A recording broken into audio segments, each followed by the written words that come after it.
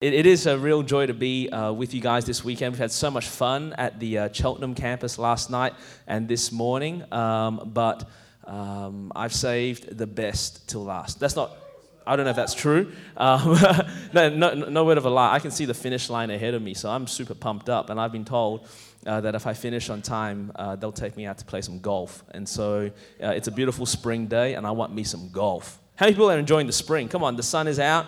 Who's confused by what that big, bright yellow thing in the sky is? It's a sun, people. It's kind of disappeared for the last 3 months, but it's reappeared. But don't fret, it'll be gone again by Monday. So this week's meant to be terrible in weather, but eventually we will get some sunshine over an extended period of time here in the great city of Melbourne. You guys live in a nice part of Melbourne as well, kind of this whole kind of bay, Frankston-y, Frangers kind of area. It's nice. I remember when I was a kid, I grew up in Clayton, and we used to come here for holidays. It was you don't see it ho-hum, we're around this area all the time, Patterson Lakes and Carrum Downs and kind of the whole kind of Bay area. This is kind of ho-hum for you, not for me.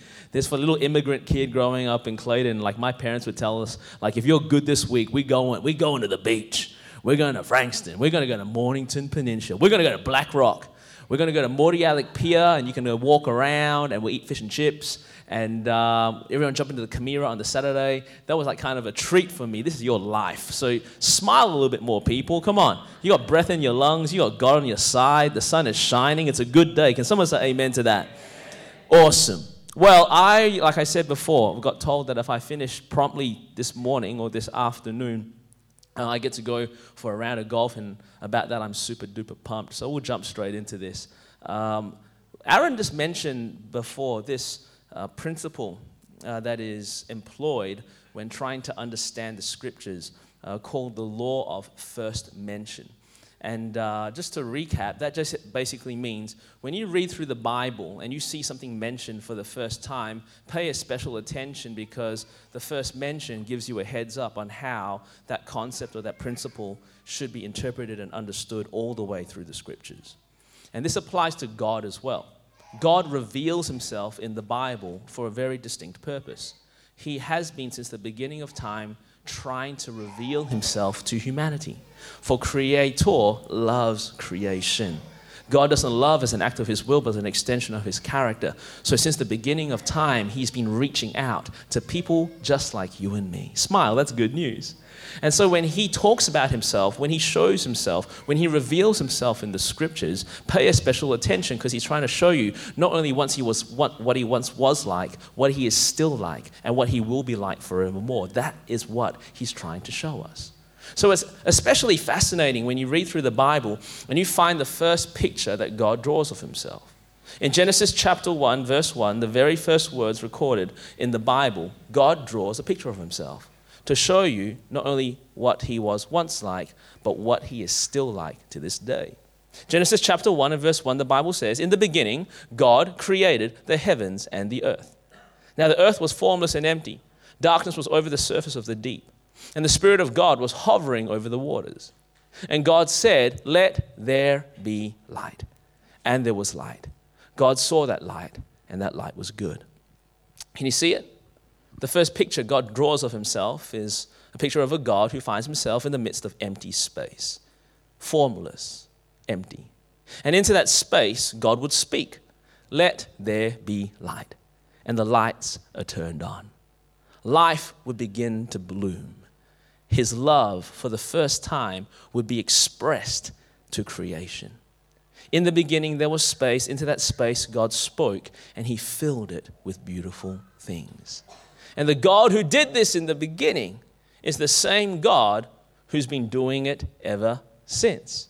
Come on, that's really good news, because this shows us that we have a God who delights in finding space into which he can speak and do beautiful things. He's just trying to find space where he can speak, and that word would push back the darkness so light could invade. Come on, he's just looking for a space where he can speak and dead things could rise back to life again, because the words of God bring life by definition. He's just looking for space into which he can speak and to do something beautiful. Smile. That's good news, because this reminds us of what happens every single week we gather here. This reminds us of why we gather at 10:30 on a Sunday morning here in the corner of Carrum Downsy, Frankston-ishy kind of Bayside-y kind of area. That's the reason we gather here this morning. In all seriousness, we're not just here this morning to go through the holy motions, sing 2 fast songs, sing 2 slow songs, listen to a priestly pep talk, try to stay awake, grab a coffee and a biscuit as we head out. No. We're not just here because we're a bunch of religious folk who like to gather with other religious people to go through a ritual so we can tick off another box on our Christian to-do list throughout the course of a week. No, we're here right now, and we're here every single week because we are just trying to create, space. Space in the midst of our busy lives. Space in the midst of our hectic weeks. Space in the midst of our drama-filled narratives where God can just speak and to do something beautiful. For God to speak, to bring light where there is darkness. For God to speak, to bring clarity where there is confusion. For God to speak, to bring a sense of peace when it feels like we are living in a world with crying babies consistently in the background. We are just creating space for God to speak and to do what only He can do. Come on, smile, this is good news. Because this reminds us of what this church is about. By His grace and for His glory forevermore. That is what Bayside was always meant to be. It's not just another church. It's not just another religious institution squashed into the corner of a community trying to do good. This is not just another option on a really kind of busy church landscape here in Melbourne. No. What Bayside Church is, and by His grace and for His glory, what this church was always meant to be was just a space. A space where God could speak and do what only He can do. A space for the city of Carrum Downs. A space for the city of Frankston. A space. Now I'm really going through all my suburbs here. Patterson Lakes. A space for Seaford. A space for Springvale. Let's throw Springvale people in there because it's close to my heart. A space stretching out towards the peninsula. For people, to hear just a word that will do something beautiful in their hearts. A space for a lost person to be found, a space for a hurting person to be healed, a space for a broken person to be mended, just a space for a prodigal to return, only to find that Father God's been waiting on the porch for them the whole time, just a space for our young people to grow up and to understand that as one generation tells the next generation about the goodness of God, that generation will live out their destiny. Just a space for God to speak and to do beautiful things. Smile, that's really good news. All we're doing here this morning, all we ever do every single week, is we're just creating space. That's why we sing the songs. That's why we prepare the talks. That's the reason we hand out communion and serve coffee and hug, high five, handshake. That's the reason we run the programs we run and resource you with the resources that we resource you with, because that's what you do with resources. That's why we do it. It's not just programming. It's not just activity. It is all subordinate to this grand desire just to create space here in a broken world for God to do what only God can do. But I've been wondering lately, do you think there are different kinds of spaces?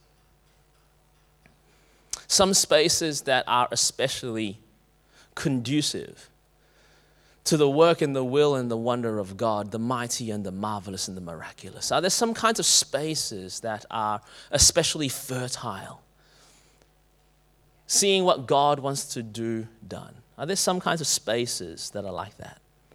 And transversely, are there also some kinds of spaces, as crazy as it sounds, as counterintuitive as it sounds, that might actually be resistant to the work of God? That might be preventative because of different forces and factors that flourish in that environment? Are there some spaces that quell the work and the will and the wonder of God? Think about that.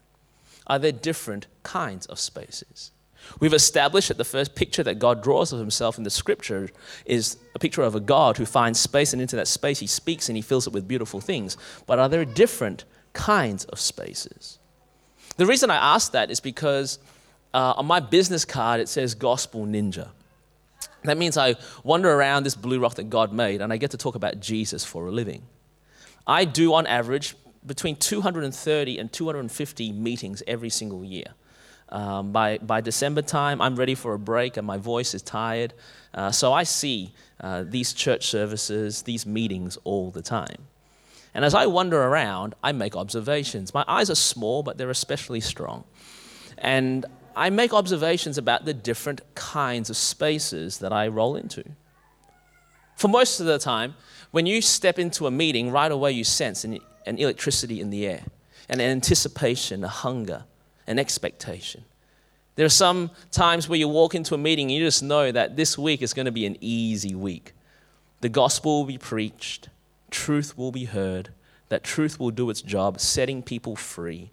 And by the end of that week, someone's getting saved, someone's getting healed, someone's being made whole, someone is leaving with a smile on their dial. Come on, you just know there are some kinds of environments that are just like that. Have you experienced them before? You just know, right? The first beat that is beat or the first note that is sung, right away you just know, hey, it's going to be a good week. It's easy.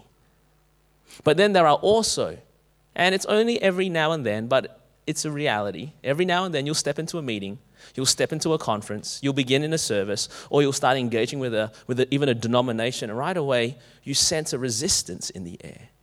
There's a hardness in the environment. We're singing the same songs, we're preaching the same sermons, we're subscribing to the same theology, but for some reason it feels like the lights are on but no one's really home. It's a hard environment, it's a heavy environment. And not like a Shekinah glory, presence of God kind of weight. No, it's a weight that is marked by familiarity, by arrogance, by pride. And even though we'll sing about change, everyone's leaving the same way they came. Even though we acknowledge an extending kingdom, it feels like it's a spiritual ghost town. There are some kinds of spaces because of forces and factors within that environment that are actually resistant to what God would desire to do. I've seen it with my own eyes. I think the teaching of Jesus would suggest there are different kinds of environments. Probably one of Jesus' most famous sermons is found in Mark chapter 4. In Mark chapter 4, in my Bible, it's subtitled The Parable of the Sower. Jesus is hanging out and he's talking about the kingdom. He's talking about this deal. And he analogizes a farm and a farmer and a farmer's work. He says, this is what the kingdom is like. The farmer goes out and sows seed. Really, really simple. The farmer really isn't mentioned again. The farmer is anyone who engages in God's work and will here in the earth. The preacher of the gospel, a sharer of good news, a speaker of their testimony. Anyone who does the work of God, desiring to bring forth the light and the love of God, hey, you're just a farmer. And your only job is to chuck seed. And this seed is inherently powerful. As you continue to read through Mark chapter 4, Jesus would show us very clearly this seed has supernatural power and unlimited potential. Really good things to have for a seed. So there's a farmer, and that farmer chucks seed, but the seed falls on the only variable factor. And the only variable factor is this: the ground, the soil. Come on, the space. It falls on different kinds of space. And depending on the space, this seed will either see its full potential come to fruition, or it will be another story of a missed opportunity. Jesus says this seed falls on the first bit of ground, and this first bit of ground is super hard. It's rough and it's rocky, and it never ever takes root. And what happens is the birds of the air come down and pick that seed away and say, thank you very much. That was really nice. And that seed never ever has the chance to grow. That seed never does what it was created to do. The farmer did its job. The seed was inherently powerful, but because of the environment, nothing came to pass. Yet the seed would also drop in another kind of soil, space if you will, that has soil, but it's really shallow soil. And what happens is the seed drops into it and it starts to grow really quickly. But Jesus says the sun rises, or in other words, the heat gets turned up, and it withers as quick as it sprouts. This signifies the kind of environment that accepts the word of God very, very quickly and responds to it with great speed but doesn't quite understand what the work and the will of God desires to do, go deep into our being, transforming us from the inside out. And when the pressures in this world and the troubles of this life come and attack this little sapling, it withers. It cannot withstand, for it has no root system. Jesus goes on and says there's a third kind of soil, a third kind of space, where the seed drops onto it and it grows really, really quickly. And this plant gets to grow really big because there's a root system. But the problem is, in that environment, there are also thorns and thistles and bushes, other forces and factors that are vying for the same attention and nutrition. And he says this kind of space or soil signifies the kind of environment where there is soil and there is a root system, but because of weights and worries of this world that are unhealthily dealt with, eventually that plant is choked out, and that plant too never reaches its full potential. Yet there is a fourth kind of soil, a fourth kind of space, if you will, where Jesus says the seed drops into it and begins to grow. It develops a root system and it keeps on growing. The sun rises, but that root system keeps feeding it and it keeps on growing. Little things try to grow up in that environment, but that plant is so strong, it dominates that environment and it keeps on growing. And after it's done growing, it grows some more. And eventually this plant becomes a harvest. 30, 60, 100-fold return. Or in other words, it's a miracle. And everyone who was listening to Jesus preach this sermon originally would have leant in and thought to themselves, my goodness, I want my life, I want my heart, I want my family, I want my business, I want my church to always resemble, that fourth kind of space. I don't want to be a story of a missed opportunity. I don't want to be another cautionary tale of what could have been. No, I want to see 30, 60, 100-fold return in my life and through my life. And Jesus makes it clear. The farmer is not the factor. The seed is not the variable. It's the space that we create that causes us to either see a miraculous return or be just another bunch of people who talk about a lot of stuff that could happen but never see it with their own eyes. I think you know where I'm going with this. I can tell by the looks in your eyes. Come on, I'm asking you this question. Come on, what kind of space do you want to be a part of? What kind of space do you want your life to be? Come on, what kind of space do you want this 10:30 service in Frankston to be? What kind of space do you want your family to be? A space that is marked by the blooming of life that comes from being good soil, engaged with a good God. Come on, casting good seed. Or just another story of what could have been. What's fascinating is you continue to read through Mark chapter 5 and 6 after Mark chapter 4. You'll see the application of these principles. Let me explain. Mark chapter 5 symbolizes a space where the work of God and the will of God is received and the miraculous ensues. Whereas Mark chapter 6 symbolizes an environment that's rough, rocky, and resistant, and nothing actually goes down. Let me explain. Mark chapter 6. Mark chapter 6 begins with Jesus rolling to his hometown called Nazareth. That's where he was raised. That's where he kind of rolled as a teenager. But by this stage, he had recruited a bunch of boys, and they're wandering around the Sea of Galilee. They're preaching the good news. They're announcing the kingdom. They're healing the sick. They're raising the dead. They're having a grand old time. But it's time for Jesus to roll home, see his mom, catch up with his brothers and sisters, eat a little bit of hometown cooking. And so he rolls back into Nazareth. And Mark chapter 6 talks about how Jesus rolls into town and he lays low to the Sabbath, the Saturday, until he goes down to the synagogue, the local church, to have a bit of a preach.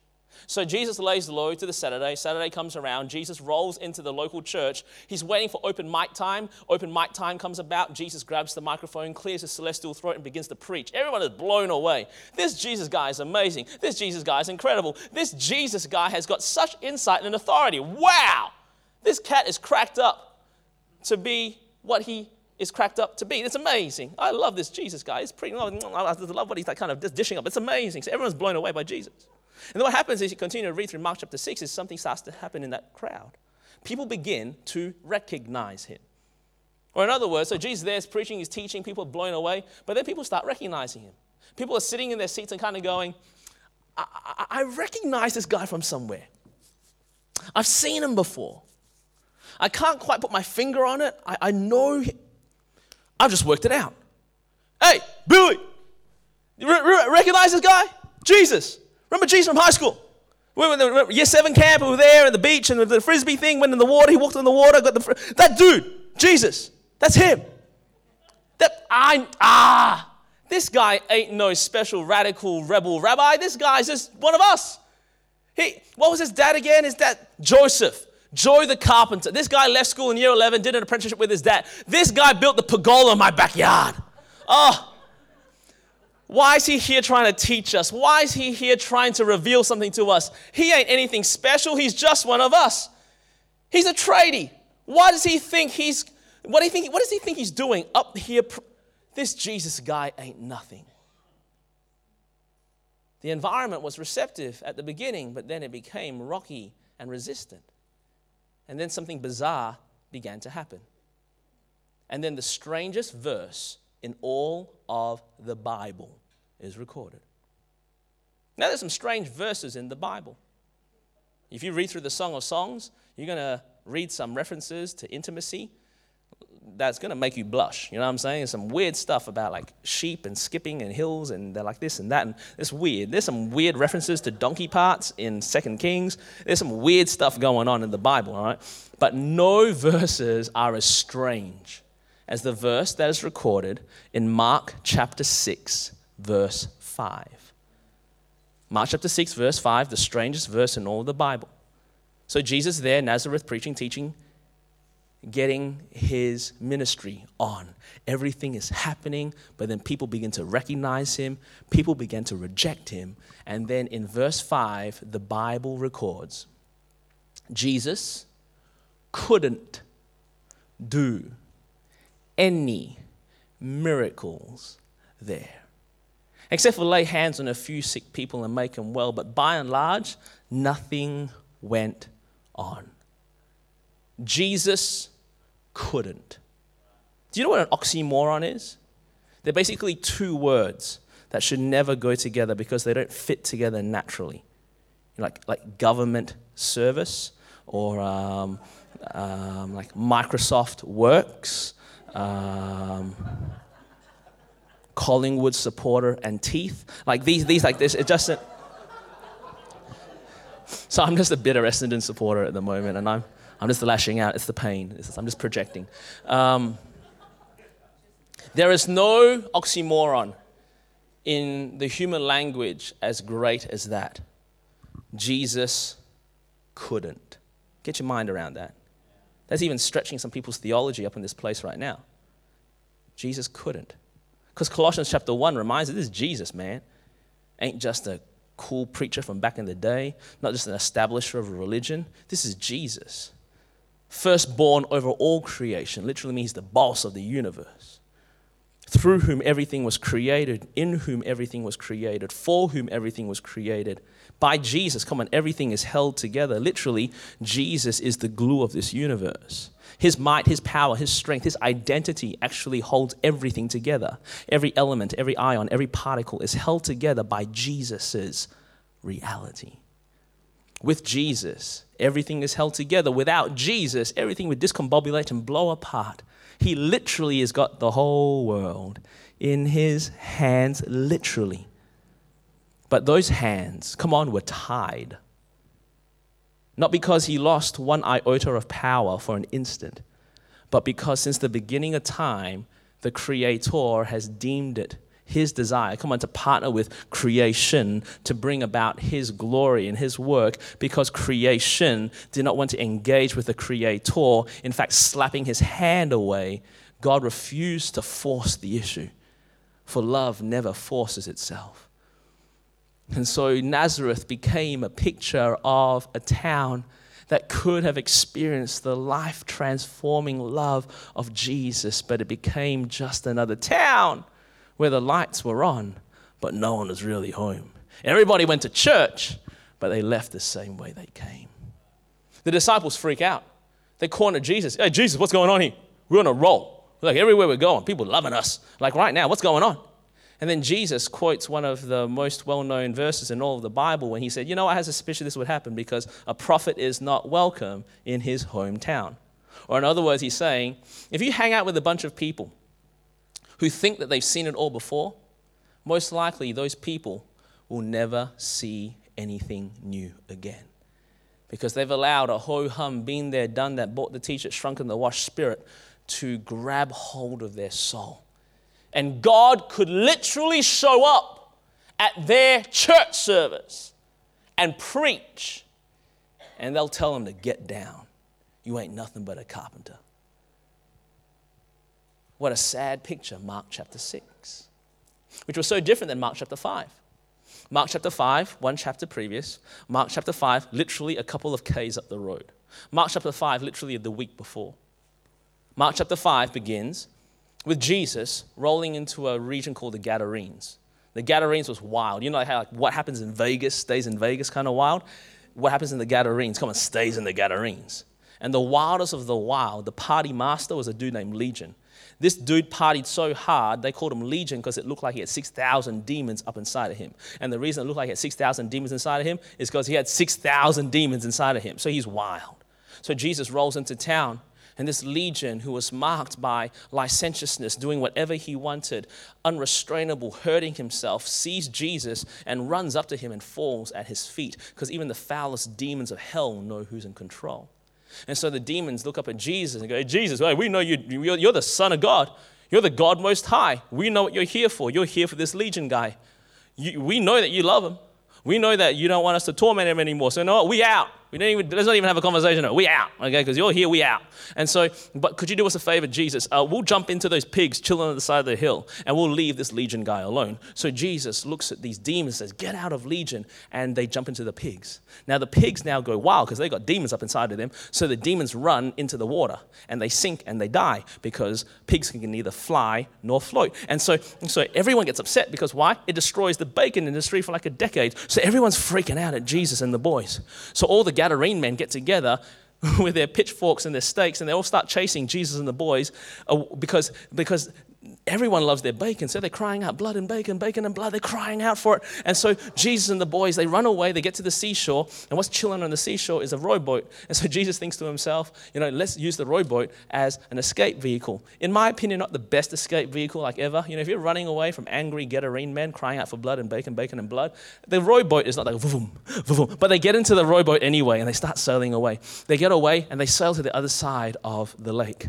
Mark chapter 5 continues. The Bible says that they get to the other side of the lake, and they arrive in a region called Capernaum. And the Bible says on the seashore, when they arrived there was already a multitude of people, a throng of humanity, people 20, 30, 40 deep, all clamoring, just trying to get a glimpse of this Jesus. Maybe hear one word that would drip from his heavenly lips. Who is this Jesus guy? I want to see for myself.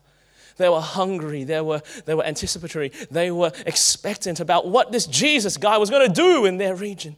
The Bible says in Mark chapter 5, through the crowd pushes a man named Jairus. They made way for him because Jairus is introduced as a synagogue ruler. He ruled in the synagogue. That's why they called him a synagogue ruler. He pushes through the crowd, and the Bible says he falls at Jesus' feet. What a fascinating picture. A synagogue ruler, someone who was a significant figure within his local church, the one who people would fall at his feet and ask him for advice. He's running up to this radical rabbi and falling at his feet. Jairus looks up at Jesus and says, hey, Jesus, would you have mercy on me? Big issue. My little girl's at home, super sick. We've tried everything, prayed every prayer, offered every offering, but she's still getting worse and worse. But I just know that if you came to my house today and laid hands on my little girl, she'd be made well. You got to understand the subtext here, because this is synagogue ruler Jairus. At this stage, the synagogue had no time for Jesus.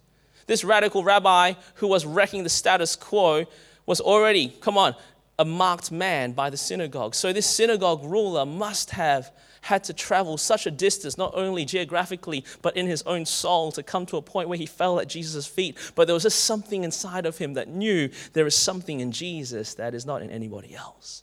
And so Jairus looks at him, and what's fascinating is Jesus' response. If I was Jesus and I was being attacked by religious people all the time, I would have taken an opportunity to slap him down.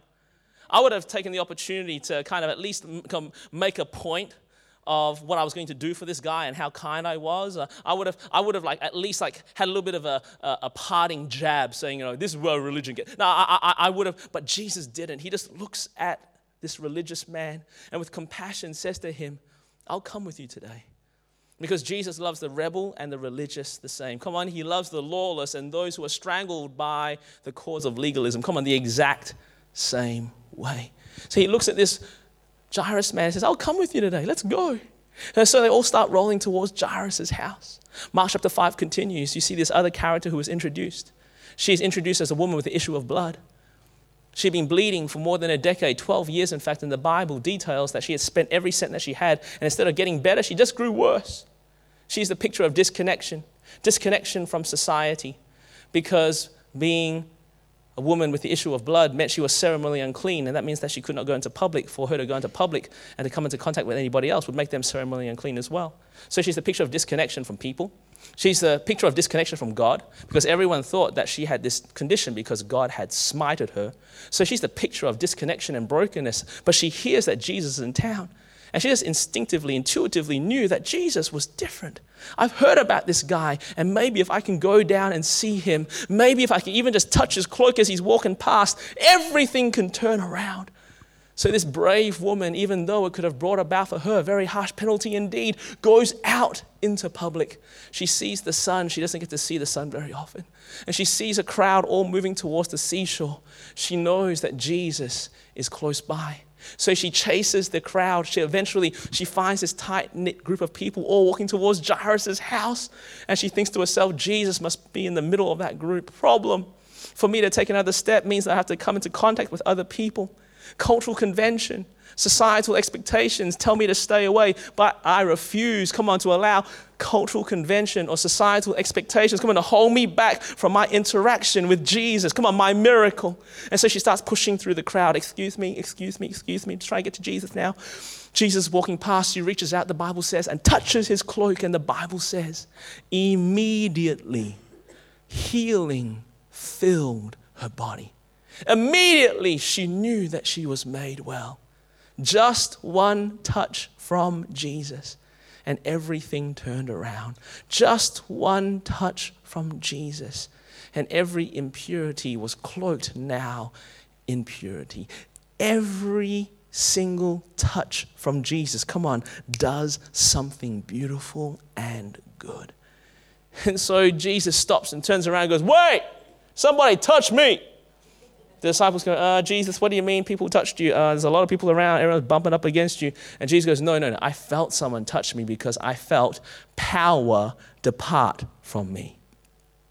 Or in other words, every single time we experience God, every single time we get a word from God, every single time we get an encouragement from God, every time we get a healing from God, every time we get a provision from God, every single time we get a revelation from God, every time we get some confidence from God, every single time there's an interaction, you got to understand, it's not just a distant deity sprinkling random acts of kindness on humanity. No, it's a personal and loving God, connected to your personal situations, responding personally. It came from God himself, and he felt it.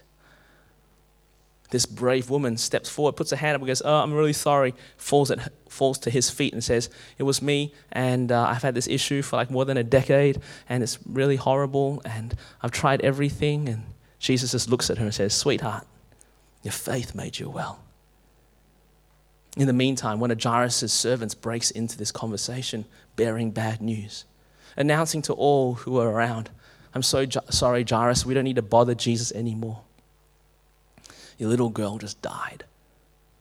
I could have imagined Jairus turning to Jesus, eyes full of tears, heart full of grief.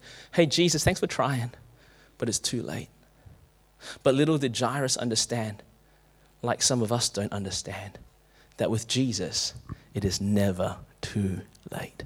Because he's Alpha, he's Omega, he's the beginning, he's the end. That means that he's the author, he's the director, he's the producer, he's the star of this movie, and the final credits never get to roll until Jesus says they roll. He's the one who holds the keys to life and death, and so Jesus could say confidently, hey Jairus, chill, she ain't dead, because I've got final say, and I haven't called it yet. Don't fear, just believe. Let's keep on going. So they keep on going down to Jairus' house. By the time they get to Jairus' house, Mark chapter 5 records there's a group of people at the front crying. There's a commotion.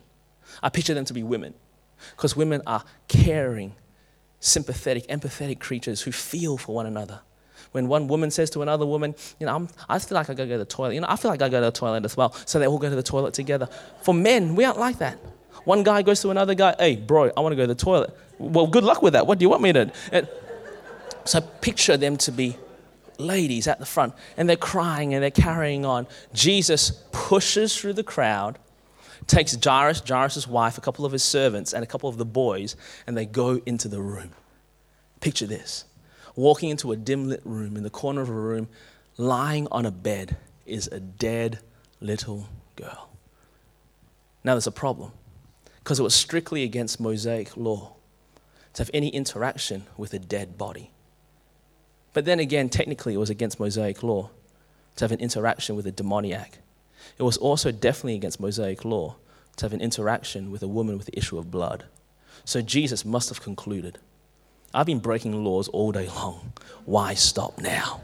So he walks to the other side of the room, lays hands on the little girl, and says, Talitha koum. In Aramaic, literally meaning, little girl, get up. And the Bible says, immediately she sprung back to life. Just one word from Jesus, and dead things rise again. Smile, that's good news. Just one word from Jesus. Come on, the deadest of souls are revived again. Come on, just one word from Jesus. The person who was most far away is brought lovingly right into his presence. Just one word from Jesus. The most hopeless situations become testimonies of how God can help. Just one word. If you come to church for no other reason, come to church every single week. Just one word, come on, can turn everything around. And like a classic teenager, the first thing she says is, I'm hungry. So Jesus says, quick, get this little girl something to eat. The servants are confused. What do you mean? Like, get her something, like a falafel or a Pop-Tart or some Nando's, whatever you got, just get her something to eat. I don't only want to see her spiritually restored, I want to see her physically restored. And Mark chapter 5 concludes with this beautiful picture. A group of people hanging out in a room. Little girl in the corner chewing on a Pop-Tart. And everybody is filled with amazement. What a beautiful, beautiful picture. And as we wrap up our time together, I just simply ask you this question. What do you want Bayside Church, especially this Frankston campus, to resemble? And that's not a rhetorical question. Some people who have been around church for a while would say, that's a rhetorical question. Of course, we all want to be like that Mark chapter 5. Of course, we don't want to be like Mark chapter 6. But it's not a rhetorical question because you are forced to answer this for yourself in a real way. And you know what? You're actually allowed to be that Mark chapter 6 religious environment where nothing actually happens. Because you'll be loved by God nevertheless. Let me state and reiterate. His love for you is not given in response to your loveliness. His love for you is given because it's who he is. He can't help himself. So if you want to just come here and play religious games every single week, if you want to go through the motions in some way because you came to church and made you feel a little bit better about yourself and then kind of go about your week and then come back next week and press replay, you're allowed to do that. God could not love you any more. He couldn't love you any less. Come on. You're allowed to be that. But what a wasted and missed opportunity. Or do you want to be one of these Mark, chapter 5 kind of places? Where the hurting are healed, where the broken are mended, where the lost are found, where the prodigals return. Come on, where on just one single day, there was a guy, a demoniac, who symbolized licentiousness, living however he wanted to. Nothing could restrain him. And this was killing him and hurting him. Come on, does that sound familiar of this generation? Come on. He is now set free. And now here's a really cool little detail. He's actually the first commissioned missionary in the Church of Jesus. Because what happens is this Legion guy goes to Jesus. Whoa, that's sick. That's amazing. I'm free now. I'm feeling good. I want to roll with you. Jesus says, no, this story is too good to keep to yourself. Wander around the Decapolis. There are 10 big cities living around here. Tell everybody what happened. So in the morning, he's a madman. By the nighttime, he's a missionary. And then by afternoon time, there's a dead little girl who's now chewing on Pop-Tarts. A picture of a religious person who was wound up, bound up, and being ground up by legalism, but now he actually experienced grace with his own life, saw it with his own eyes. Now he holds this little girl in his own hands. Come on, and now his heart's been set free. And by the end of the night, there's a woman who's basically telling all of her friends, hey, I'm clean. I tried everything in my own strength to get better, but I haven't been able to. But this Jesus guy just touched him. I'm whole now. Wow. How amazing would it be if Bayside Church, Frankston campus, by God's grace and for his glory in his time, became that kind of space where people who could not be restrained by anything and have now hurt themselves from that lack of restraint find freedom and genuine fulfillment in Jesus. Come on, where people wound up, bound up, ground up by religious obligation, come on, are set free. And they actually discover that amazing grace isn't just a hymn that we sing, but actually him in everything that he does. How amazing would it be to be a space where people who are marked by disconnection from relationship, disconnection from God, come on, find ultimate wholeness and connection, come on, in this house. How amazing would it be? I don't know about you, but I want to be a part of a church that fills me with amazement. I want my breath taken away. I want my mind blown. I want my eyes seared with images of God doing what only he can do that spawns faith deep within my being. I want to be a part of that kind of space. So therefore, I conclude with these questions. What was different between Mark chapter 5 and Mark chapter 6?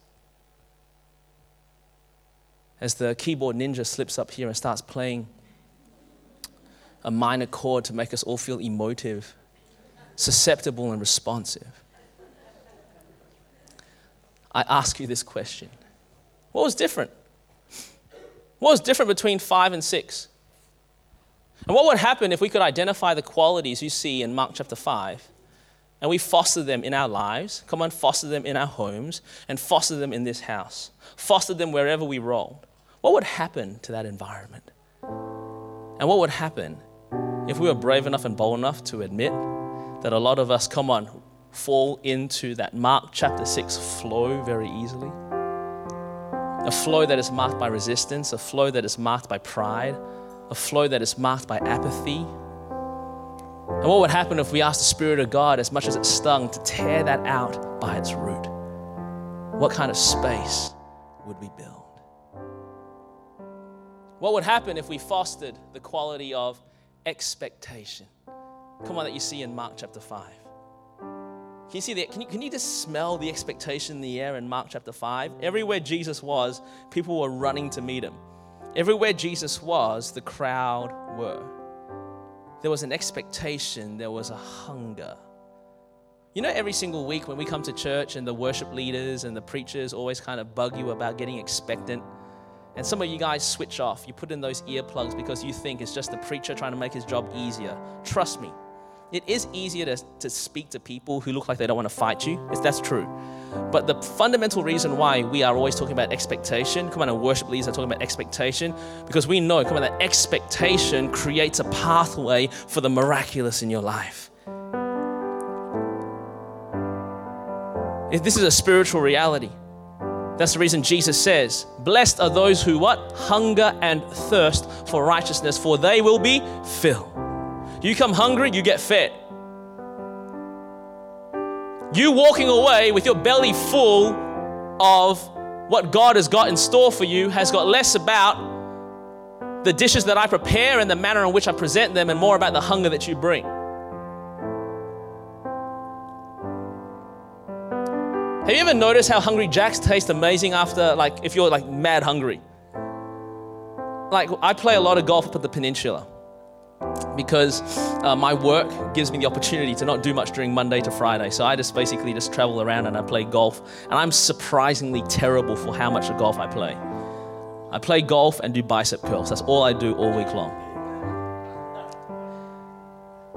And it's amazing. After a long round, 18 holes, walking around one of those nice links courses up in the peninsula, on the way back, Hungry Jack's, come on, off the eat. I'm telling you, you're rolling in there. I've eaten in some fine restaurants before, but nothing compares to a barbecue cheeseburger and a cold frozen creamy soda when you're super hungry. Am I right? It's like, oh, that's amazing. That's incredible. Like, where they get this big, is that Wagyu beef? Like, that's amazing. Like, why? Because you're hungry. But how many know you can go to the finest steak restaurant in Melbourne, but if you've already gorged yourself on Hungry Jack's and you go there, they can place a piece of fillet steak before you and you couldn't fit another thing in. You'll have to force it. You know what I'm saying? What's the difference? Just hunger. And when we come here week in, week out, I challenge you. I dare you. I double dog dare you. Come on, come hungry. When you're walking through the foyer, as you're saying hello to the nice people greeting you at the front door, allow the Spirit of God to stir an expectation and a hunger in your heart. If not for you, for the person to your left and for the person to your right, for your brothers and sisters, come on, for your family here, come on, allow God to stir an expectation in your heart regarding what could happen this week. I don't just want to sing songs. I want these songs to become realities. I just want to hear about grace amazing. I want to walk away knowing, wow, this is amazing grace. I don't want to just come here week in, week out and leave the same way I came. I want to go out knowing that something in a small or serious way has happened. Come on, stir expectation because it bred miracles. Mark chapter 6 was marked by familiarity. Do you see that? Who's this Jesus guy? Isn't he one of us? Aren't his brothers and sisters amongst us? Isn't his mum sitting in the corner? Familiarity robbed them of their revival. And as crazy as it sounds, how many know it's easy to grow familiar with the things of God? That's the reason for a lot of us here in this room, when we first met Jesus, we told everybody about him. Am I right? When I first met Jesus in my first year of university, I used to pick fights in the car park at Monash University about Jesus. I wanted someone to fight me about him because I just knew that I could explain Jesus. And I would want to tell everyone because it was so mind-blowing. But then after a couple of years and now a couple of decades, that which used to take my breath away can easily become ho-hum, because familiarity doesn't always breed contempt, but it does always breed complacency.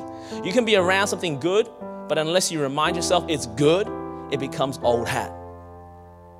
Never grow familiar when it comes to what Jesus can do. Never grow familiar when it comes to his beauty and his majesty.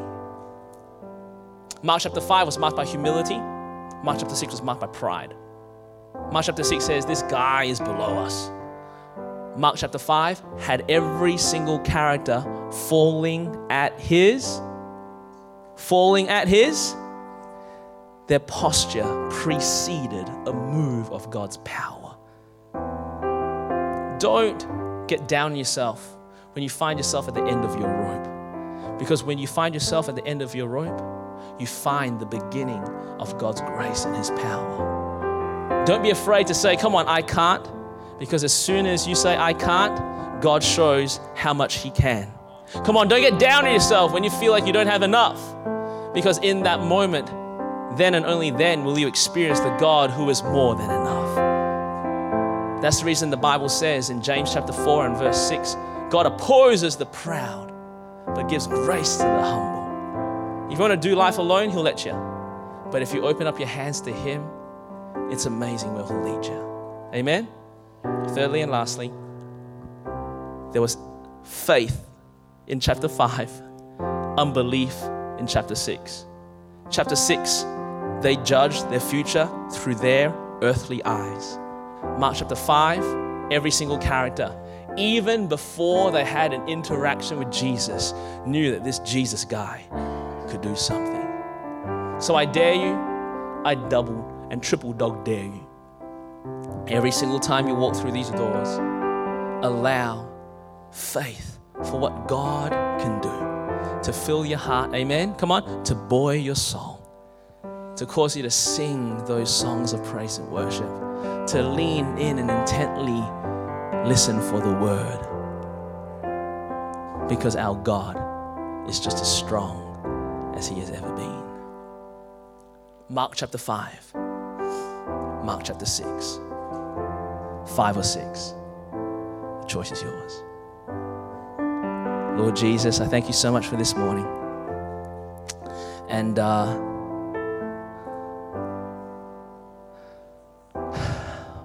I know there are many of us here in this room who, as far away as it seems, would desire to see that Mark chapter 5 kind of environment bloom here in Frankston. And God, I will confess to you that sometimes, because it seems so far away, complacency and apathy, even unbelief, would cripple my soul. But Holy Spirit, I ask for a healing to come in. And I pray that those things would be pushed out and they would be replaced with expectation, replaced by humility, replaced with a great faith for what is just around the corner. We want to be filled with amazement. God, we want to be filled with amazement. The lost are found, the hurting are healed, the broken are mended, the prodigal comes home. Jesus, we want to be filled with amazement. Do what only you can do as you speak into this space. In Jesus' name, amen.